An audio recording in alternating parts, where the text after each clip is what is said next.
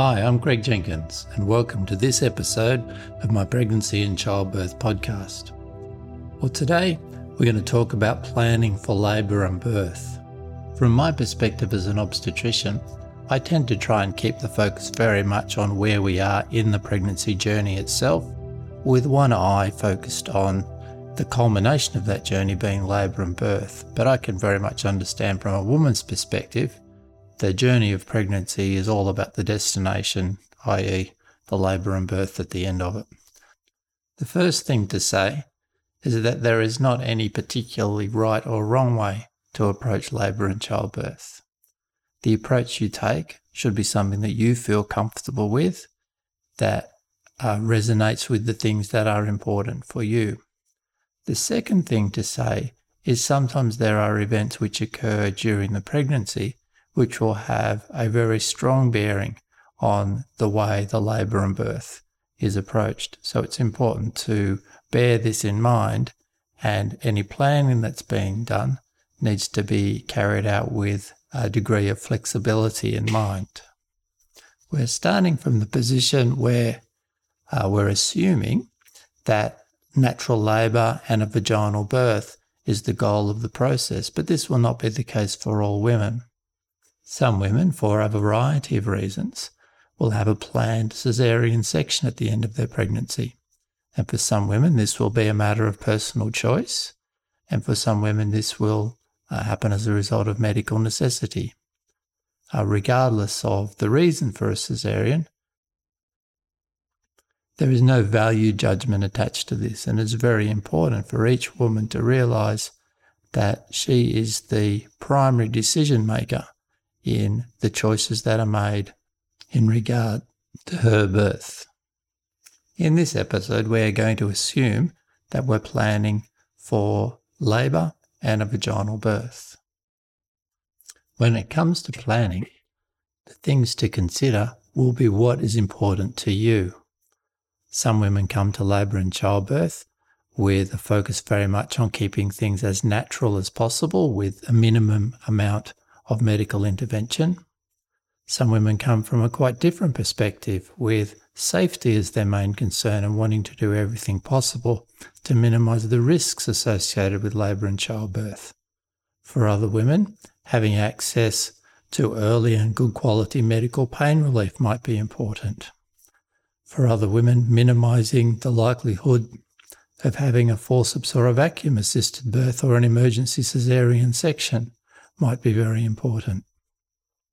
So it's about doing some research and being aware of your options and identifying the things that are important to you that will dictate the type of planning that takes place. Now this does need to happen with due consideration to any other medical issues that might arise during your pregnancy. So for example, if your baby happens to be in a breech position at the end of pregnancy, trying to come out bottom first rather than head first, that's going to have some significant implications in regard to the choices that are made. So it's important to keep the medical aspects of your pregnancy in mind as well when doing your planning and your decision making. I think it is useful for all women to give some consideration to a plan when it comes to choices for care during their labour and birth process. I think it is especially helpful if you have a partner or a support person that's going to be there during the labour and birth, to involve this person in the discussion as well. And that helps to ensure that you're both on the same page when it comes to decision-making points during the process of labour and birth. For some women, it's very helpful to go through the process of developing a written birth plan. And that's one of the things that we'll talk a little bit about during this podcast. So what are the advantages of developing a written birth plan? Well, firstly, it stimulates you to think about the decision points and the aspects of care that you might want to make decisions or put planning around. Secondly, the exercise of putting something down in writing provides a document as a basis for discussion between you and your pregnancy care provider. So I think it's very important that if you do create a birth plan, whether that be just something fairly informal that's in your head or whether it be a written document, that you do work through this with the doctor or midwife that's providing care for your pregnancy.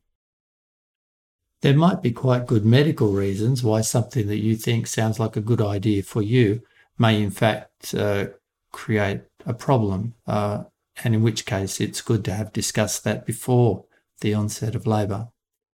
If you are thinking about putting together a written birth plan, there's a number of different ways you can approach that. If you've been undertaking a birth preparation course such as Calm Birth or Hypnobirthing, they will often have templates that you can use. Otherwise, the Westmead Hospital website under the Women's Newborns Health section has a very useful birth plan template, and I'll put the link to that in the show notes. So to take a contrary view, why wouldn't you do a written birth plan? So one of the problems that I sometimes come across with written birth plans is that it can be seen as a directive of how the labour and birth process is going to go.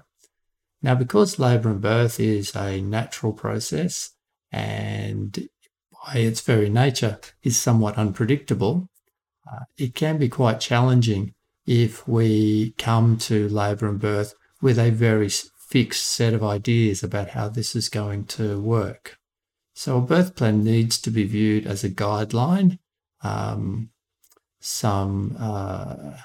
ideas about how we're going to approach choices and options during the process of labour and birth, rather than a rigid framework by which everything is going to be followed. So one of the problems can be if your expectations are that everything is going to happen according to your plan, that can create a sense of disappointment when things don't follow what's laid out in the written plan. So I would encourage people, if you feel that it's going to be helpful to you to have a written birth plan, that's a really nice thing to do, and have discussed that, as I said, with your pregnancy care provider.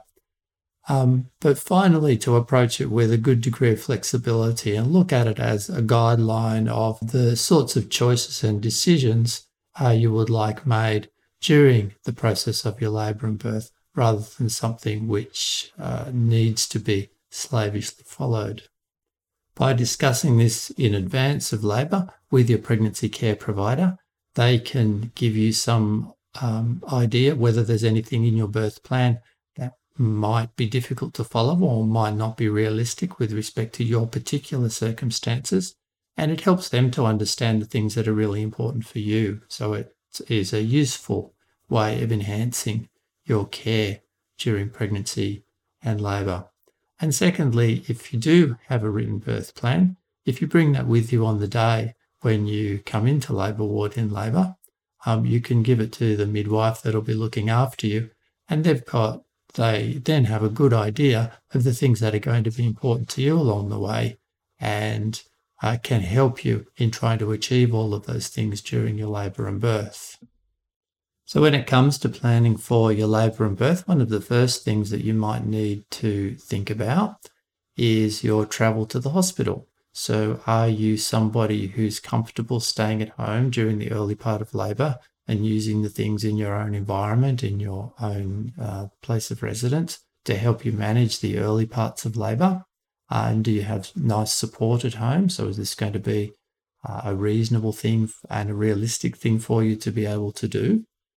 And secondly, what's your travel time to the hospital likely to be? And knowing traffic in big cities, and particularly in Western Sydney, where I work, the travel times can be widely varying depending on the time of the day, whether it be morning or afternoon peak hour, whether it be during the night or in the middle of the day. So this is a realistic starting point for thinking about the beginning of your labour and how you might like to think about your approach to this. If your pregnancy has been healthy without any complicating factors, it's certainly reasonable for you to consider staying at home during the early parts of your labour. And in doing this, you can be in regular contact with the midwives in the birth unit by telephone. Once you arrive at the hospital, you might want to give some consideration to what sort of environment you want to create for your labour and birth. Do you have any special requests with regard to lighting? Is there any music that you think you might like to listen to during the labour? Do you want to wear a hospital gown, or are there some clothes of your own that you feel comfortable with? Do you like the idea of being active and mobile during the labour, or does the idea of resting on the bed seem appealing to you? Do you want to immerse in water? Do you want to use a shower? There's birthing balls, there's TENS machines, there's lots of different things that you can use to make you feel more comfortable and more relaxed during the early part of labour. And generally speaking, the more comfortable and relaxed you feel, the better your labour is going to progress. You may also have some preferences around how the baby's well-being or heartbeat is monitored during the course of labour. Some women have quite a strong feeling that they would like to minimise the amount of continuous electronic fetal monitoring, or that's otherwise known as CTG monitoring during labour. That means being hooked up to a machine. Now, there's generally ways that we can have you connected to a machine if we need to, without that limiting your mobility or limiting the things that you would like to do during labour. And as I say, for some women, they're going to be very safety focused and are going to want to avail themselves of lots of monitoring. And for other women, that might not be what they want to do and might prefer to keep the monitoring to a safe minimum. Some women feel more comfortable with lots of explanation around everything that happens during their labour and birth. And for other women, that's not quite so necessary. So expressing your preference around communication during labour and birth can be very helpful for the staff who are looking after you. Similarly, a birth plan is a nice way for you to express your feelings about your pain relief options during labour and birth. Some women would rather not be offered an epidural unless they specifically ask for it, and would prefer to utilise a range of other pain relief options. So a birth plan is an excellent way for you to record your preferences around pain relief during labour and birth. Your birth plan can be a good way for you to express your views around how you want to approach the second stage or the pushing part of the labour. You might have a preference for certain positions or certain approaches as to how this part of your labour is carried out, and your birth plan is a good way to express these things. Bearing in mind that labour being an unpredictable process, sometimes it won't proceed exactly as you imagine that it might. As the doctors and midwives providing care for you during your labour and birth, our goal is very much to minimise the likelihood of you needing assistance with things like vacuum and forceps birth. If you have a strong preference around issues surrounding forceps and vacuum birth, then it's important to discuss these with your care provider prior to labour. And it's also very useful to document these in your birth plan if you are writing a birth plan. Similarly, we try and minimise the use of episiotomy. There's no evidence at all that frequent use of episiotomy is a useful intervention. So you'll generally find that wherever possible, we will avoid performing an episiotomy. But similarly, if you have strong views around episiotomy, it's very useful to document these in your birth plan as well. So along these lines, there are certain things that we will try and do if our aim is for a vaginal birth for you. We will do whatever we can to minimise the chance of you needing a forceps or a vacuum birth. We will do what we can to minimise the likelihood of you needing an episiotomy. We very much value the importance of immediate skin-to-skin contact between mother and baby, and whenever possible, this is something that we will facilitate and maintain.